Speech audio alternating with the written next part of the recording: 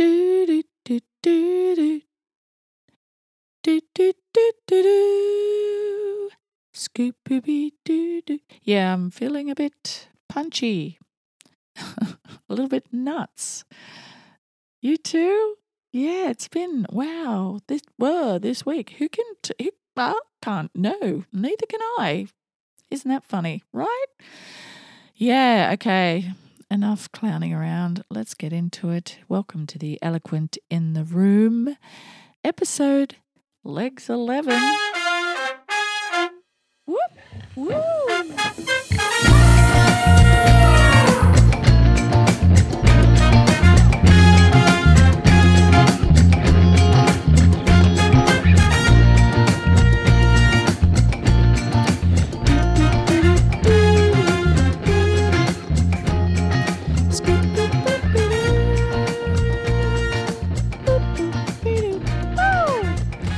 Yeah, it's a bit like that. How you're going? I'm Rose Cooper, and this is a brand new series which we are going to call Adulting Consent. Interestingly, this is part 1, and it could just be a 2-part series. I'm not sure yet, but what I can tell you is this is part 1 of a 2-part interview, at least.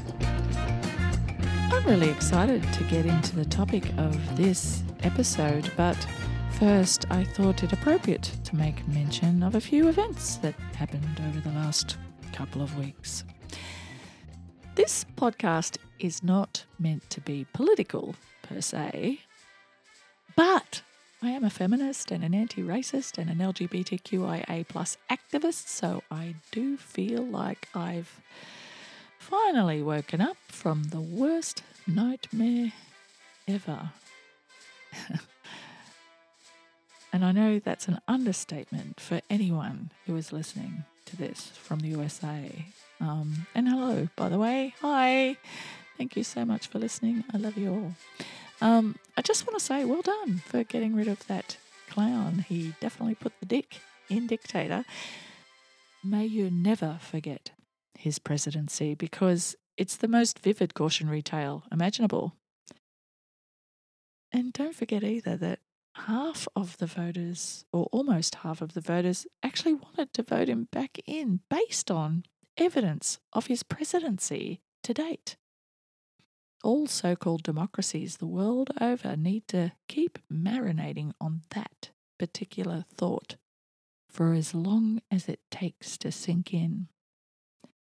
No sweeping things under the carpet in this euphoric afterglow of the Biden-Harris victory. This is just the beginning of a very, very long journey, and in the meantime, I would advise everyone from everywhere to pop onto social media and follow Janaya Khan for continual guidance in this collective healing process.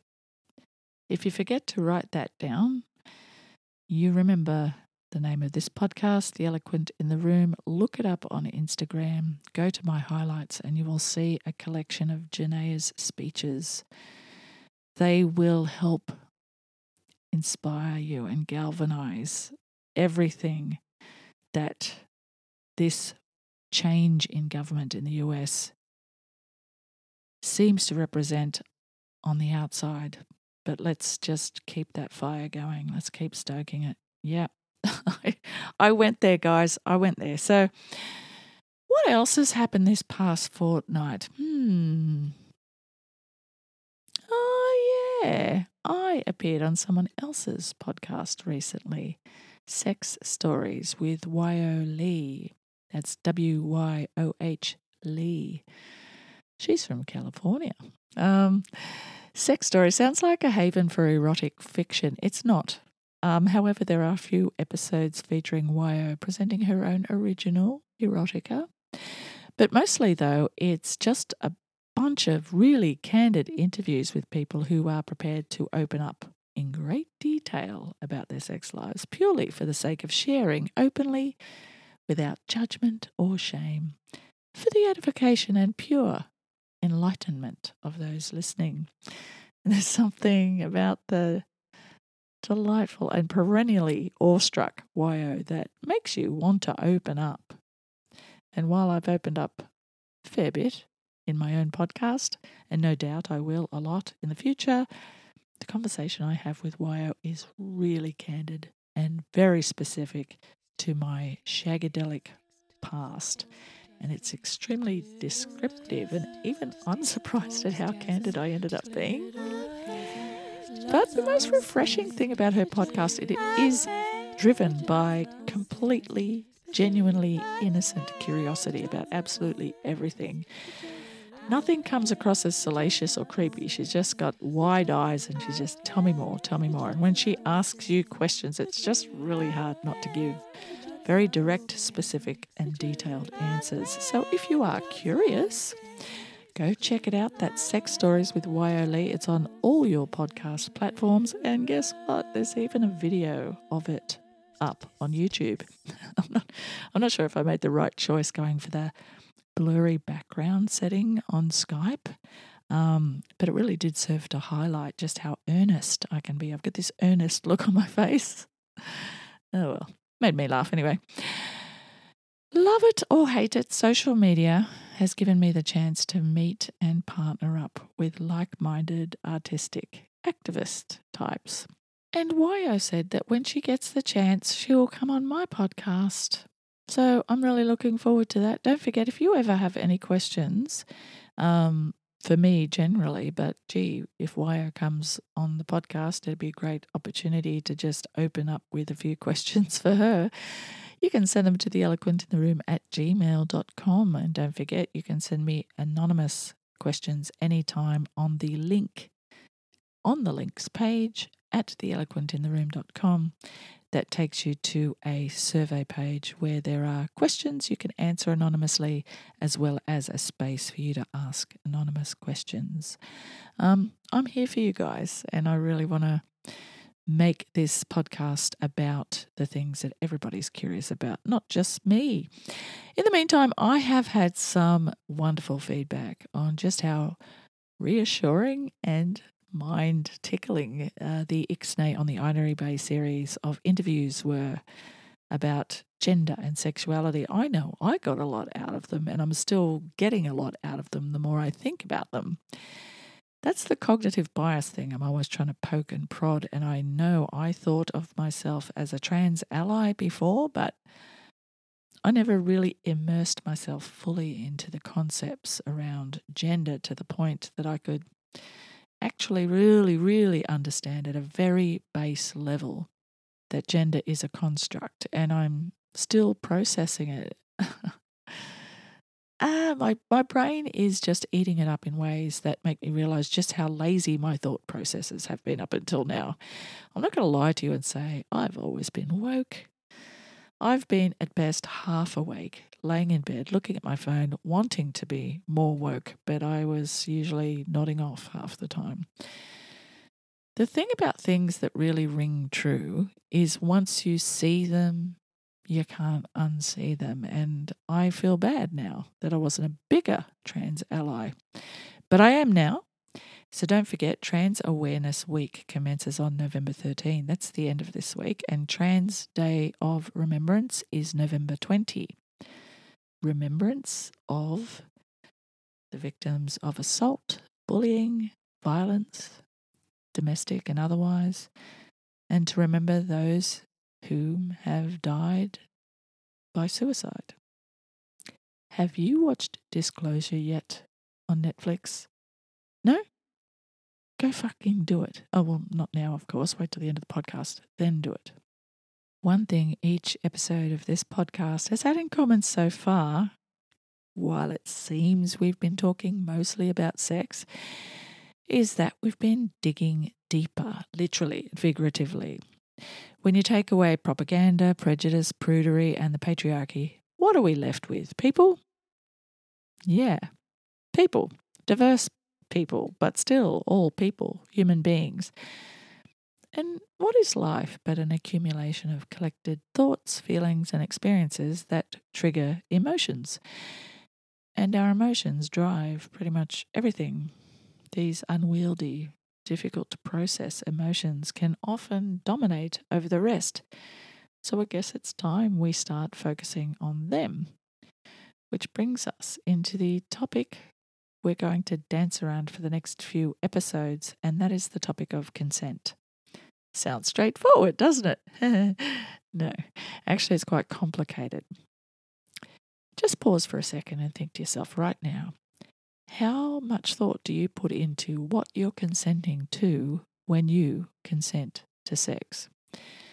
And not just the consent you give to another person. What about the internal consent you give yourself? I'm talking particularly to women. How much consent do you give yourself to enjoy every aspect of what you're doing with others and what is being done to you? And how what is being done to you can affect others? How much of giving is receiving, and vice versa? I was wondering how I was going to break into the touchy topic of consent the way I wanted to, which was to break everything down to its essential components.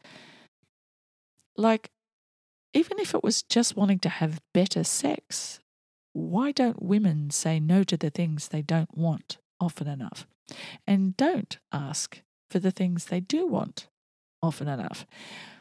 And that's not even taking into account the fact that some people have no idea what they want and what they don't want. So while I was flailing around doing research and coming up with ways to approach this, I stumbled on Betty, beautiful Betty Martin.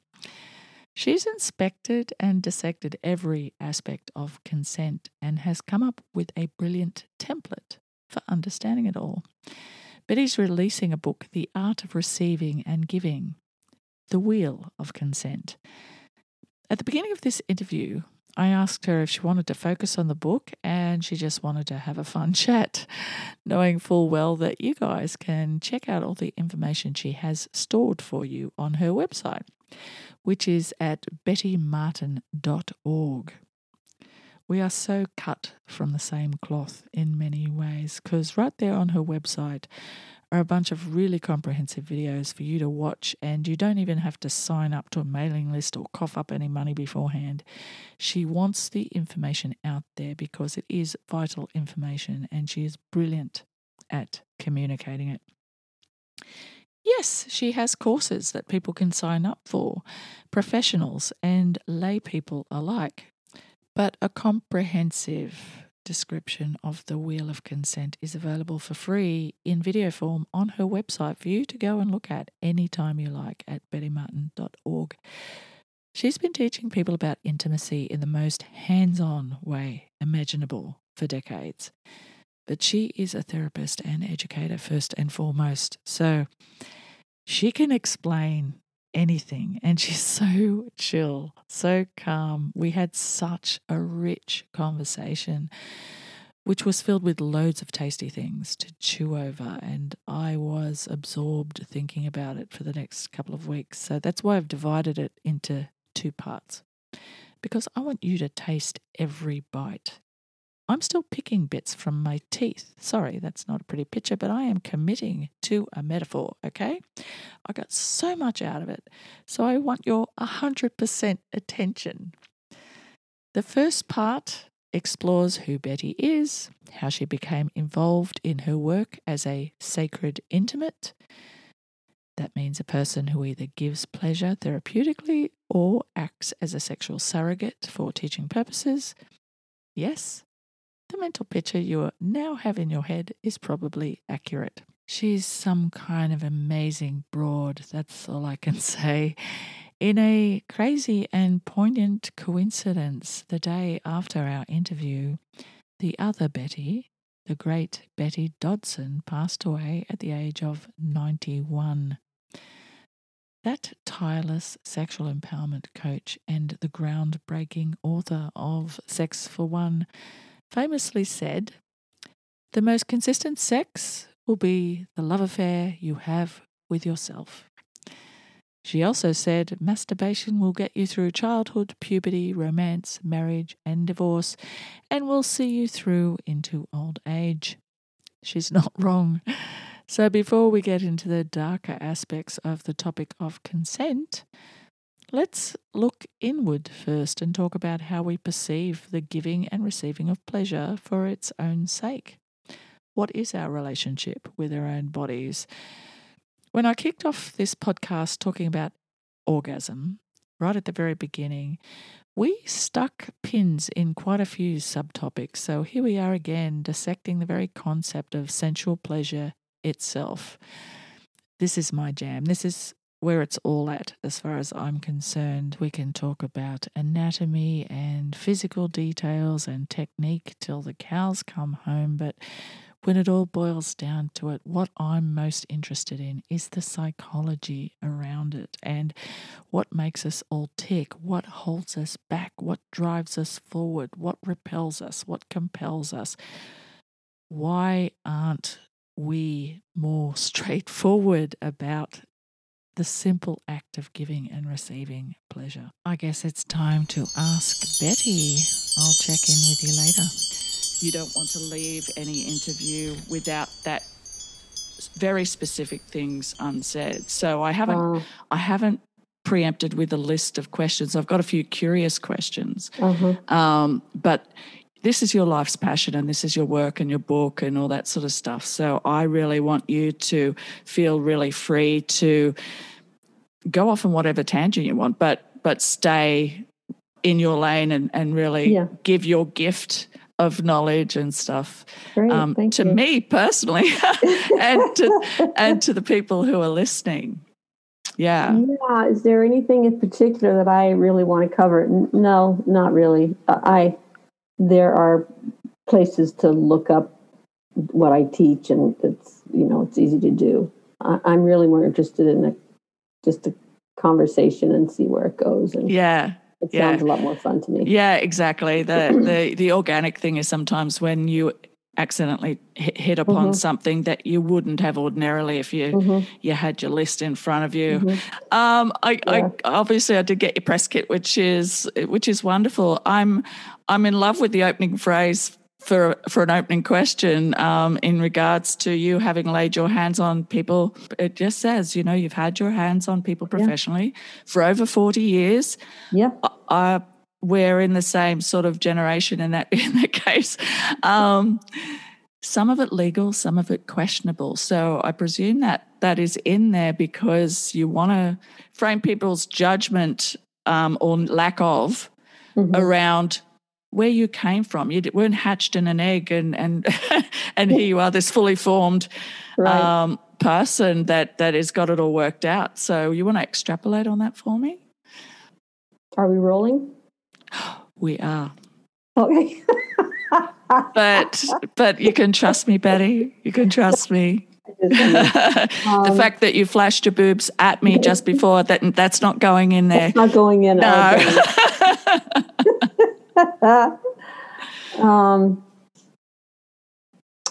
I have done sacred intimate work and surrogate partner work and sex coaching and sexological body work. And is it legal? Not really. Is it? It's not really legal. So when you say legal, is that insofar as there being some legislation for what two people are doing for something that's being as a paid occupation? Right. Is that You can't put your hands on people's genitals for money. Right. For gratification. Now, if you are a physician, you can do it for medical reasons, of course. Yeah. So, and can you do it for educational reasons? No, it's kind of a gray area. Yeah. And most of my work was, I framed it as educational. So let me just back up. Yep. So there's a sacred intimate. That's a term that was coined in the 70s by Joseph Kramer of the Body Electric School.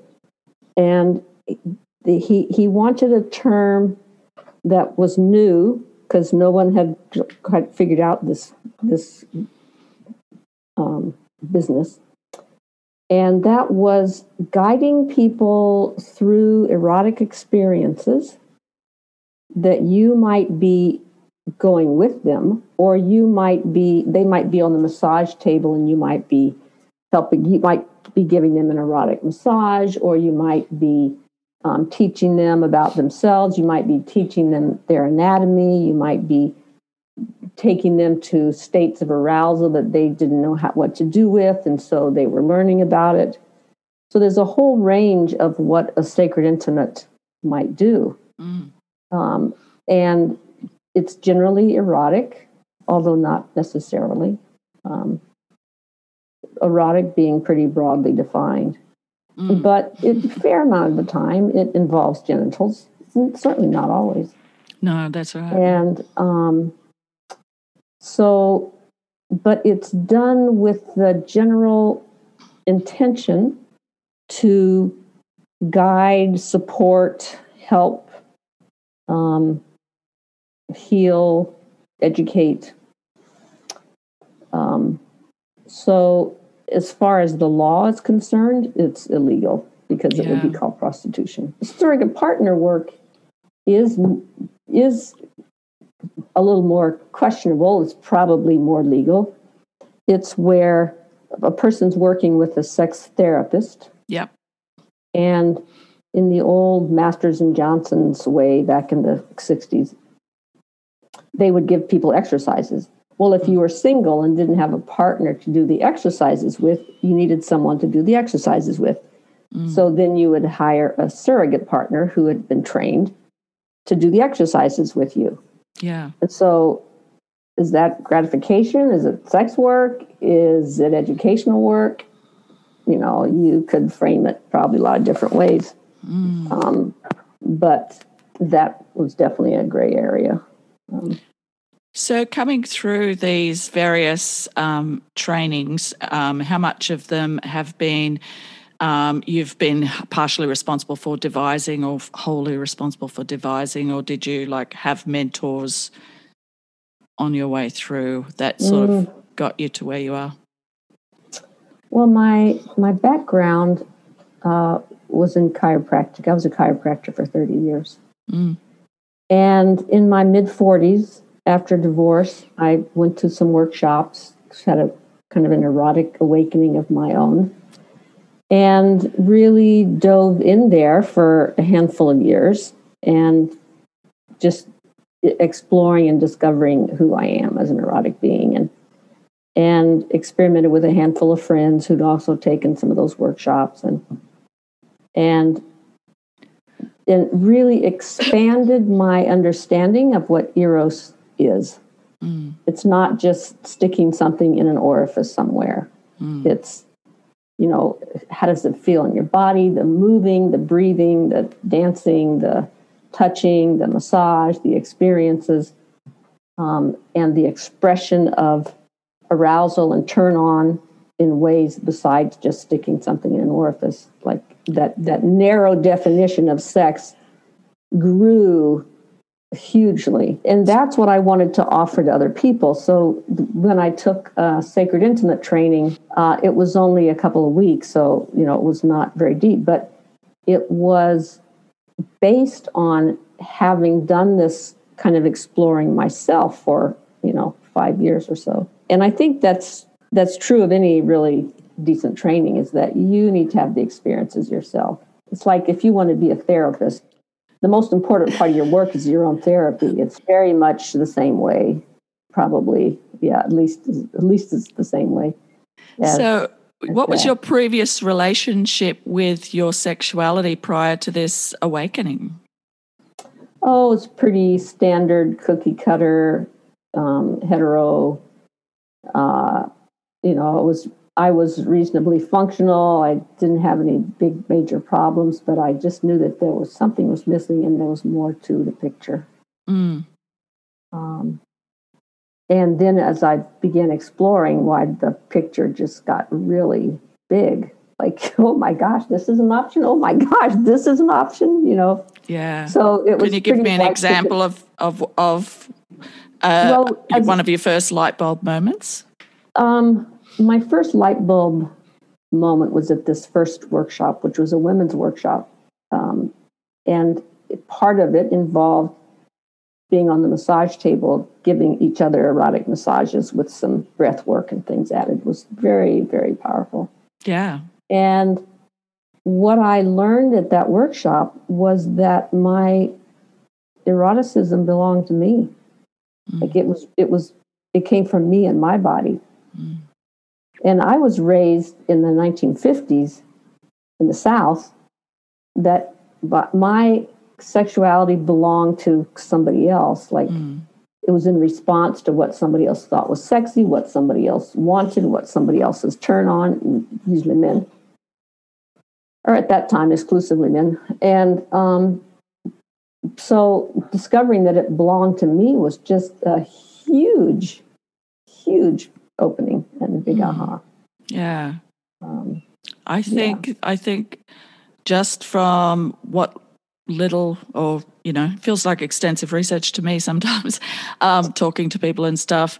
Yeah, that seems to be the real differentiation between what older women understand, because sometimes you just discover it as you get older anyway, just because of the depth of experience and the long-term relationships and stuff. Your body does tell you things that your mind previously dismissed sooner or later. Yeah. But every woman goes into that realm with that understanding of their role to be objectified, to be a vessel.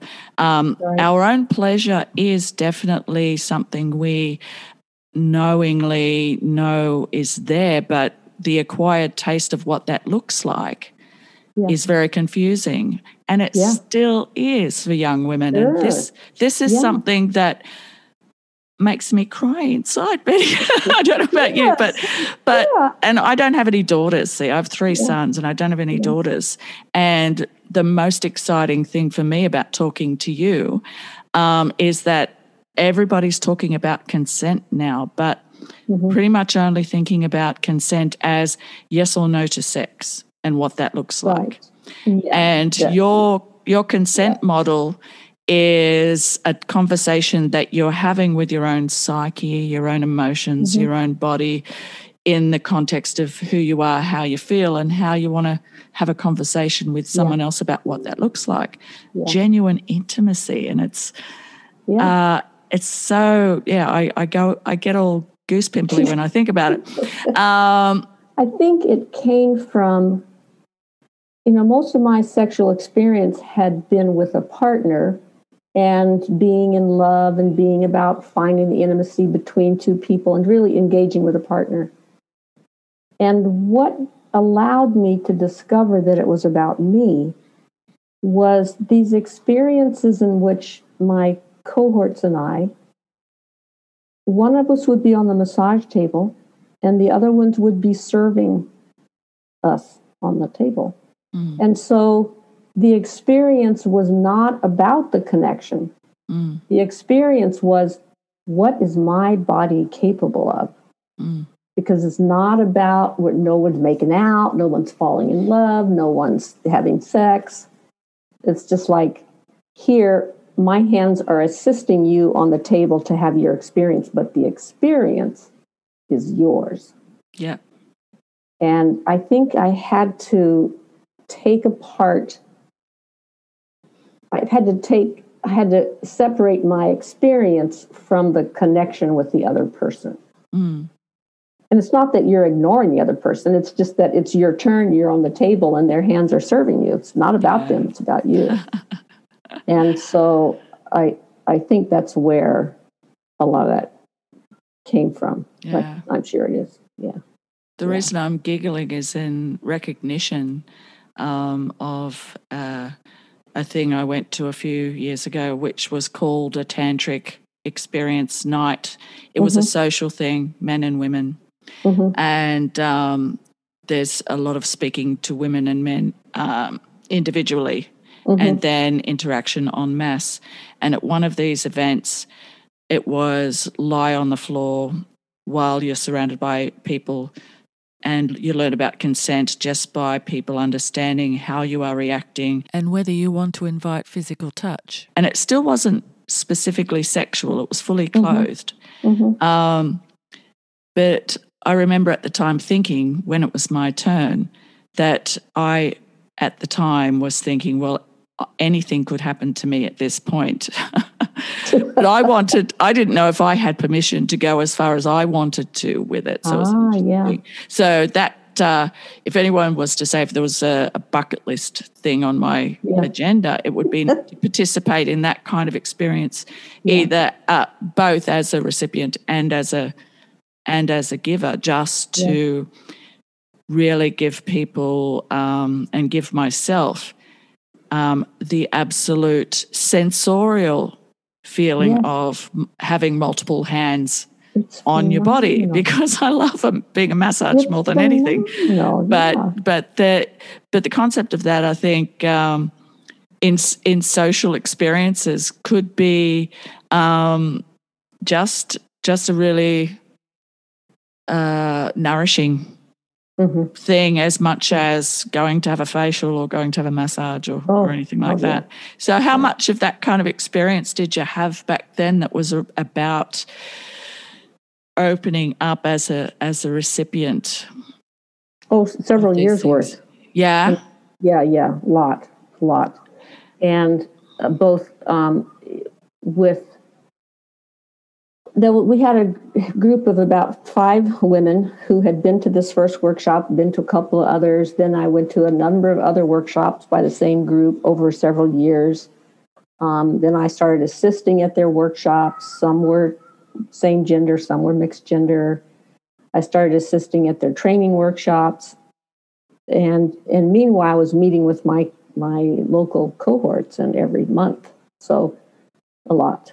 And it was a spiritual path for me for some years. It's like, who am I? And how does this body work?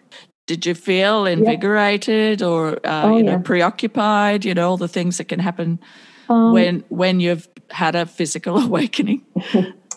Well, it was an emotional awakening as well. It was a lot of questioning. Like, we used to joke and ask each other, like, is this sex? Like, I don't know, like, we're doing these things with these body parts, but it's not about coupling. Yeah. So we would joke about, well, is this sex? I don't know. If this is who I am erotically, this is what I'm capable of, this is what my body experiences. What does that mean about my relationship with my lover, with my friends? If you're at that time, at any rate, if we can't get naked together, we're probably not going to be friends. Like, if we can't get naked and jump in the river together, we're probably not going to be friends, So, so it was, what is the nature of relationship? What is the nature of lovemaking? I don't know. I those definitions kind of cease to make much sense to me. So you feel like your bar has been set in regards to all of your relationships, friendships, loverships. That it's all very much about you can't help but be emotionally intimate and present and erotic at this. Similarly, it's a holistic sort of thing for you, maybe. Well, among some friends, of course. I mean, there are most friends I'm not erotic with, of course. Yeah.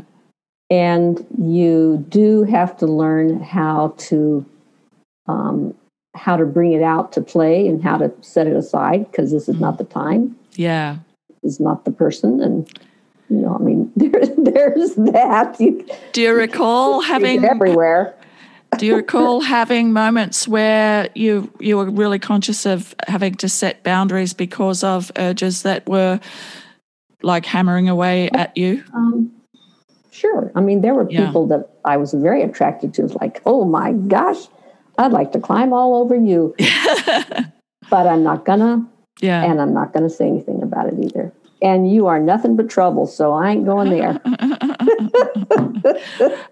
Well, that's a human to human. Was it always like you avoided trouble, or have you had moments where you've felt heartsick or any sort of emotion about someone that you were becoming attached to, but for whatever reason it was, you weren't able to or shouldn't go there? Like, did I ever have really strong yearnings for someone that was off limits? Yeah.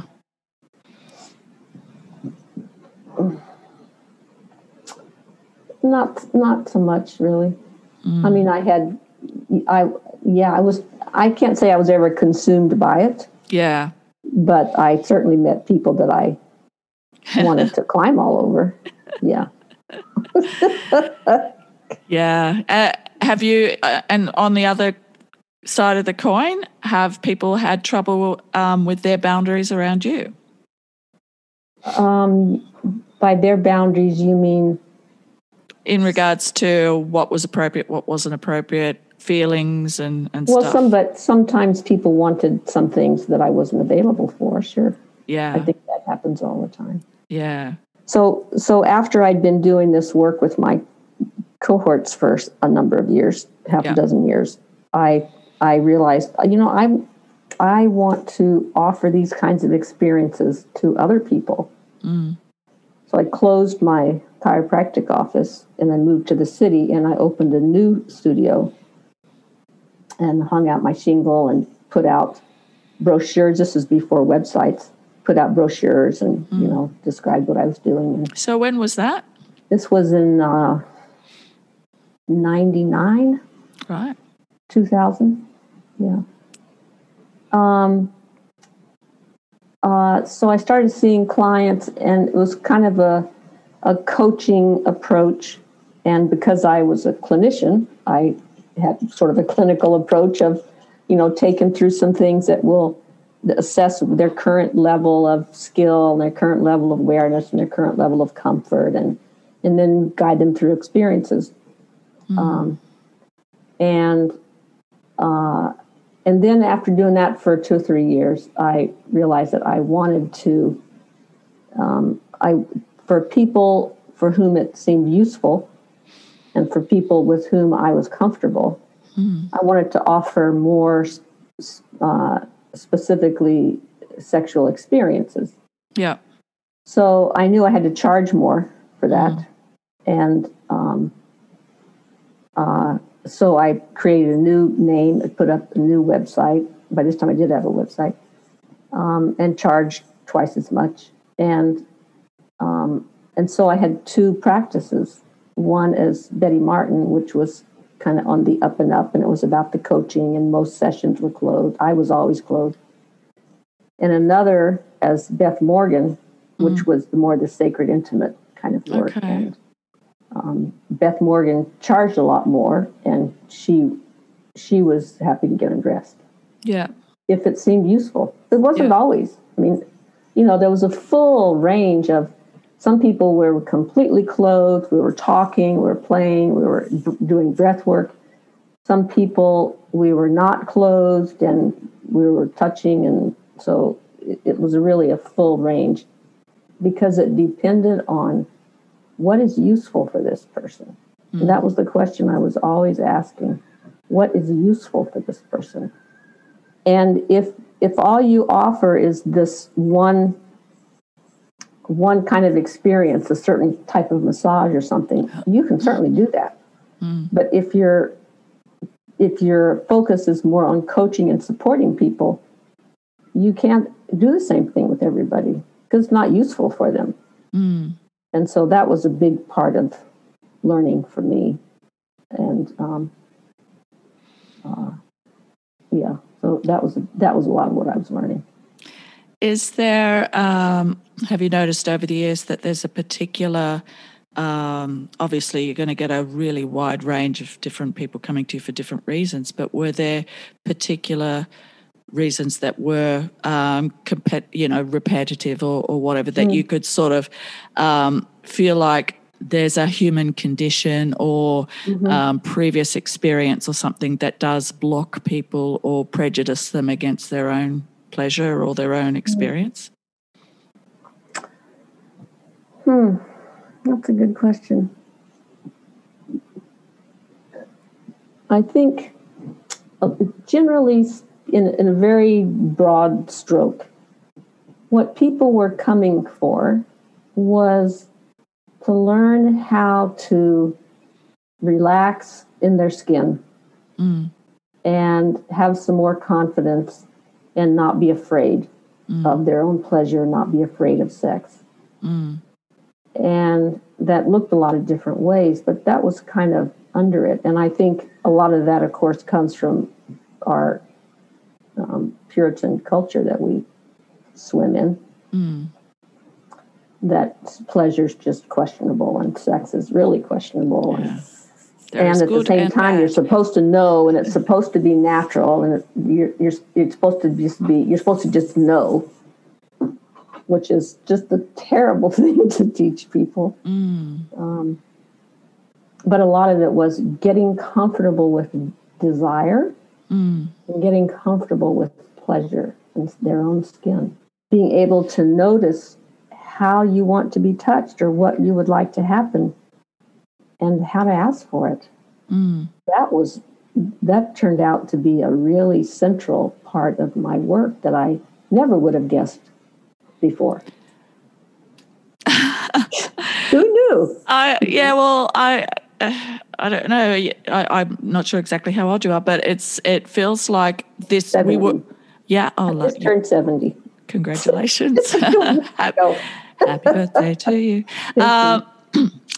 Yeah. So we saw this evolution of empowerment, or I felt like it was evident in the 60s and 70s, where the idea of mutual pleasure was on the table.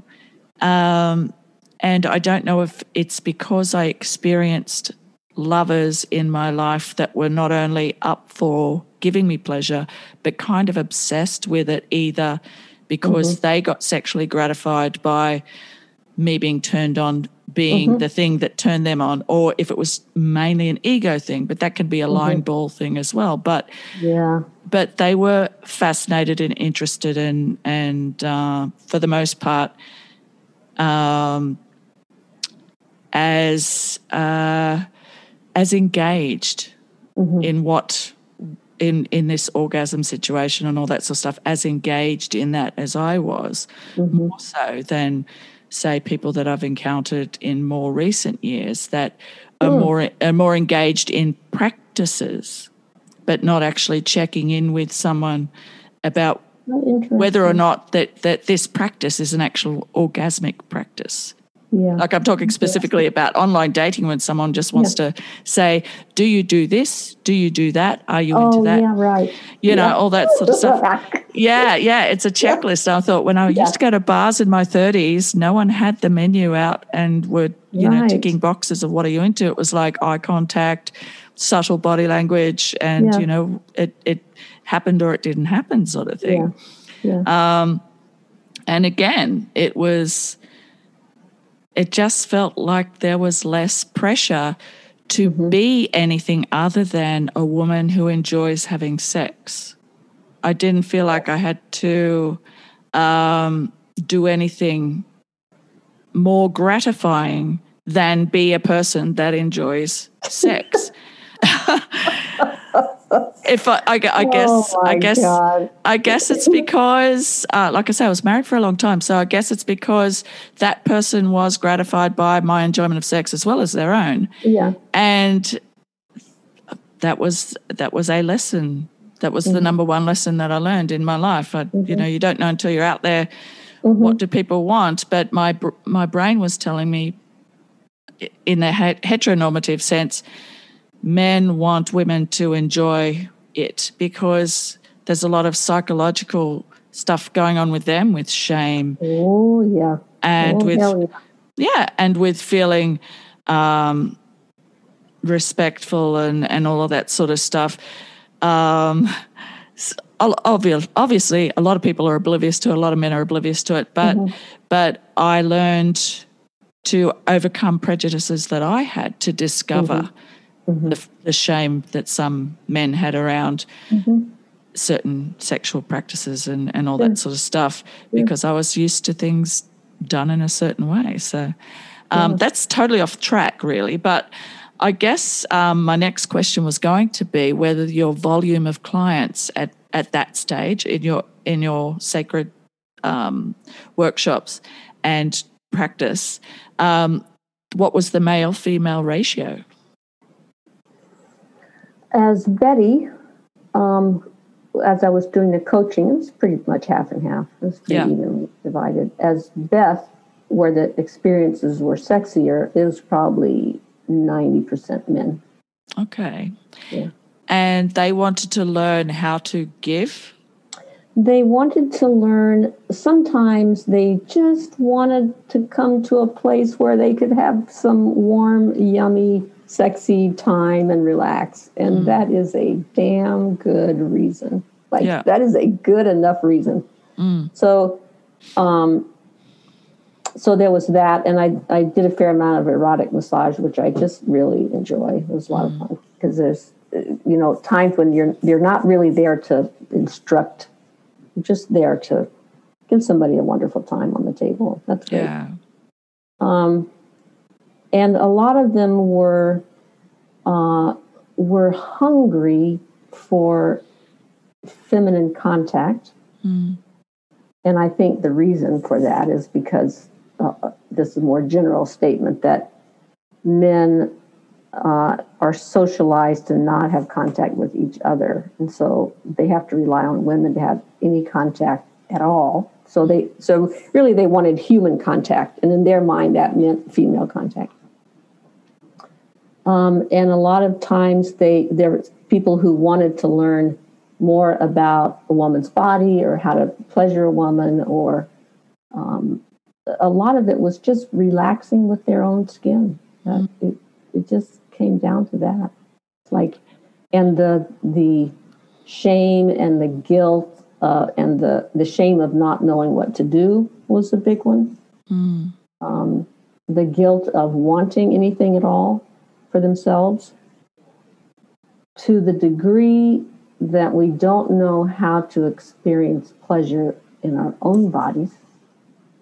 We have to be vicarious with it. We have to give somebody else pleasure, or we have nothing. And so it's wonderful to be able to give somebody else pleasure. But if that's the only route you have, that's kind of a problem. Because now if I don't get you turned on, I have nothing. Yeah. So that means you have to get turned on. So that means you're going to perform getting turned on even when you aren't. And I've been there. I imagine most people have been there. And this is the other side of the liberation of the 60s and 70s that you were talking about. Yeah, it became more acceptable for women to enjoy sex. And it also became certain kind of expected that women were supposed to enjoy sex, and if they didn't like what you were doing, then there must be something wrong with them, with us. And so that was the downside of that. Yeah, the entitlement. Now that women enjoy sex, they're going to say yes to just about anything. So there was that extreme view, and I, among many women, have been subject to the downside of that. So, it's what we're dealing with now in college campuses and all that sort of stuff. It's that entitlement and certain groups that are forming based on that entitlement. Just because someone enjoys something doesn't mean they enjoy it regardless of who the person is. that can be indiscriminate. Is it, I guess somewhere deep down inside there's a basic belief that men have that because they either are or think they are or feel like they are indiscriminate themselves, if they're only tuning into their body's reaction to something rather than their heart or their mind, that if that's the way they think because they enjoy sex, then women who enjoy sex must feel the same way. Oh, a body. Hmm. Hence sending dick pics and things like that. Like, Right. Oh my opinion of that sort of thing is like, if you were hard before I already got here, what, who am I in this transaction? So I never understood the whole disembodied body part photographs that people would send. I'm like, let's have a conversation and see how that goes. Yeah, exactly. I think our sexuality, because we live in this Puritan culture, our sexuality is so just fucked up. Yeah. It's just messed up. It's dumbed down, isn't it? It's really dumbed down to something and that's so basic. Narrow. Like, okay, it's this body part inserting or at least rubbing up against this other body part. Mm. And because it's so taboo, when you have something that's taboo, it also becomes compelling. So you're not really supposed to have any pleasure. You're not really supposed to have a body. You're not supposed to have a desire. You're not supposed to desire this person or that person. And you're not supposed to have this particular body part that does these weird things. Yeah. And so of course, we get compulsive about it. And among my clients, particularly the men, there was a certain amount of compulsion and like, man, to zero in for the genitals. And I'm just like, are you kidding me? Like, slow down. Yeah. And we may go many sessions without ever getting to the genitals because what they needed was to discover that they had a body. And I think it's part of our culture. I think it's also part of how boys are raised, that your body's supposed to be athletic, but it's not supposed to be pleasure focused. Yeah. And there's certain kind of suspect if you're sensual. That's for girls. Yeah. And I think, and then besides, if you don't have access to being close and emotionally intimate with other men or physically intimate or hugging, then all that the need for companionship, the need for relaxation, the need for intimacy, the need for affection, the need for communication, the need for talking, the need for acceptance, all those things get funneled into sex. Yeah. And so you're trying to meet all those needs with sex. And that's a recipe for disaster. Absolutely. Yeah. It's absolutely. Yeah. It's kind of like saying, all you can have to eat is chocolate. Yeah. And how much you miss out on if chocolate's nice. Chocolate's really nice, but have you had the texture of a really good salad? Right. And a little bit of dressing on there. Oh my God. Now, what I was going to say too is, do you characterize yourself? I don't like buzzwords and stuff, but how much of what you do is empathic? Like when someone walks into your office or whatever your situation is, studio, or you might have several people in the room, how much of you is either picking up on other people's energy and almost knowing before they open their mouth what their hang-up might be or where they're at? Like, does that ever happen? Oh, well, tell me what you mean by empathic. I would just if you know how I don't know if you've ever read the Celestine Prophecy, but just the energy. When people have energy, sometimes people can walk through a door, and if they've had a bad week or whatever, they can't help but project that energy and suck all the positive energy out of every room they walk into. And the default seems to be people get drawn into the negativity or whatever. So you get people that are sometimes, a big personality or whatever. Is there? I'm just totally just riffing on this. Yeah. that you could be with person one-on-one and they could be really sure what their problem is or really sure what they want. And do you find yourself trying to give them what they think they want, or are you able to sort of sift through to find the gold of what you have a feeling they're not seeing? How long do you have? Oh, it's a juicy question, isn't it? It's a juicy question. Well, a couple of things. I don't use the word energy in that way. Okay. Because the word energy has so many meanings that I'm not really sure what it means. Yeah. And I think that very often we use the word energy when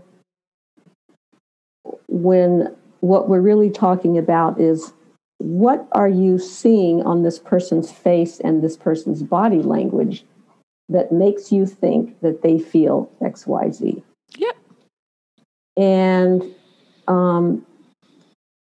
it's very easy to, or we say, well, that person affects my energy. Mm-hmm. Well, what you're really saying is, when I see that person, I feel turned on, or when I see that person, I get mad, or when I see that person, I feel sad, or whatever it is. But using the word energy is very often used as a way to avoid taking responsibility for the fact that we have our own experience. So when you're saying, okay, someone, brings negative energy, I think what we're really saying is that when that person walks into the room, I feel sad. Yeah. Well, that's a very different statement than this person sucked up the energy, because it makes me take responsibility for, when that person walked in the room, I feel sad. Yeah. That's a very different statement. So that's kind of my little sermon on energy. But it's also related to, I think, if empathic means I have empathy or compassion for people, I hope I do. I think I do. Yeah. Usually. And but what I'm picking up, even though I may not be so conscious about it, I'm picking up their body signals, their facial expressions, probably their smell that I can't even notice. Yeah. The tone of their voice, where they look with their eyes. Well, 70% of communication is supposed to be body language. Yeah. Yeah. So I'm definitely picking up on that. Sure. And I think we all are. And I think I have a fair amount of confidence in picking up those things because I have followed through and with verbal communication. So if somebody looks sad, I'm going to ask them how they're feeling, what they notice, where they feel it in their body. And then it comes out that, they are sad. So now I'm going to trust my perception a little more. And I trust my perception pretty well because I have talked to so many people about how they experience and what they feel and stuff like that. But can I be wrong? Oh, yeah, of course. But then the other question is, am I trying to give them what they're asking for or what I think they actually need? And it's some of both, because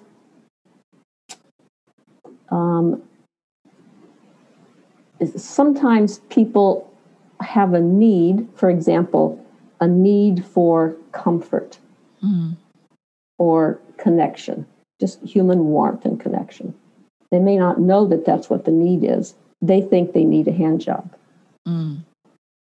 So, but because we're slowing down and talking about what their interest is and what they need and how they feel and can they breathe and can they move and, how do you want to be touched right now for a few minutes as a get acquainted kind of touch, we're exploring and making the options, we're enlarging the options so that then they actually are able to notice, oh, you know what, actually, what I want is just to be held. Yeah. Great. We can do that. Yeah. So, yeah, sometimes we think we know what we want, but it's because we have a strategy for getting this need met. This idea of needs and strategies comes from Marshall Rosenberg. We have this idea of like, I want X, Y, Z because I want to feel this other thing. Well, if we realize what we want to feel, we might find out that there's a better strategy to get there. And in general, I'm teaching people how to notice what they want and how to ask for it. And so before we go to the hand job, we're going to spend some time noticing what you want, asking for it, exploring, experimenting with some things. And then if it turns out that, hand job is really great, then we may do that. But but we may not. We may end up going in a whole different direction. So the answer to that question was yes and no. I guess. Well, how much of what you do is eye contact and hand holding and just creating a space of intimacy, which may or may not be comfortable for people? But is that, for me, not being a layperson, for me, I'm thinking that would be the first step of anything I would do with anybody else, is sit and just be comfortable in each other's personal space. Yeah, but try to get a comfortable connection that absolutely that was around particularly eye contact, if not physical touch. Yeah. And for me, that's mostly we'll sit on the couch and chat and talk and find out where you've been, what you're up to, and what you want to be better for you in your life, and what you've tried so far. And every time I start to ask a question or think about a question, I think we haven't got enough time to talk about so many things that I want to talk to you about, Betty. See what I mean? There is so much to unpack in there, some really nice little chestnuts in that conversation, particularly around having lots of needs, lots of human needs, and not really knowing how to go about asking for them or to just experience them in our everyday life. And it is generally easier for women to experience incidental intimacy and human touch because we are by nature more affectionate, and it is more socially acceptable for women to be affectionate and intimate with conversation and talk about feelings and stuff. Men, not so much. So I know that in my first marriage, one of the reasons why I acquiesced to the amount of sex that he wanted was because he wasn't affectionate outside the bedroom, and my heart and soul and mind and my wounded child and childhood trauma and all that sort of stuff wanted lots of cuddles and lots of eye contact and lots of hand holding, and he just wasn't into it. So I funneled a lot of it into sex. Got good at sex, but it kind of stunted my ability to be vulnerable in everyday situations and reach out for comfort and to cry in front of people. So, sound familiar? I'm betting it does. So that was the first half, and now you've got the second half to look forward to. In the meantime, you may as well jump onto her website. I'm going to put the links in the show notes and have a look at the Wheel of Consent and how it all works, and it'll prime you for the second half. We do talk about it eventually. It seems like we're not talking about the book that much, but we do talk about it. But it's in amongst just a really nice, comfortable, easy conversation between two women who have been around the block a few times. So it was a massive treat for me, which it stayed with me in such a warm way for about a week afterwards, but also got me thinking about my emotions, because we talk more about emotions in the second half. And I have a few light bulb moments during the conversation, let me tell you. So you can have quite the fly on the wall experience with all of this, and vicariously live through the squirmy emotion stuff with me. Talk about taking one for the team. And speaking of the team, don't forget to follow me on Instagram. If you do enjoy the podcast, please share it around to people who you think might also enjoy it. Don't forget to like, share, rate, review on whatever podcast platform you listen to. It all helps boost the algorithm. The more I get algorithm action, the bigger my audience will grow. The bigger my audience will grow, the more likelihood I might be able to get some sponsorship or donations to encourage me to keep going with it. Currently, it's running on the smell of an oily rag, and I'm not even kidding. But, you know, I'm going to keep doing it anyway, as long as I can. Guys, I'm going to catch up with you next time. In the meantime, give yourself a really big, squeezy, warm hug for me. It's been a tough year. It's been a tough 6 months. It's been a tough month. It's been a tough week. Just go really gentle with yourself, and I hope that this particular episode relaxed you a bit. Go and have a bath. Give yourself some pleasure. Betty Dodson would want you to.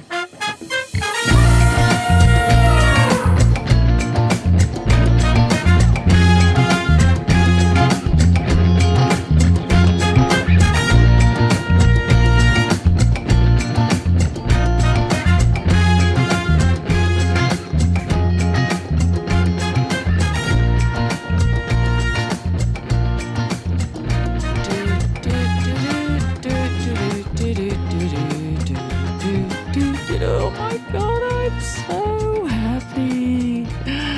Congratulations, Joe and Kamala.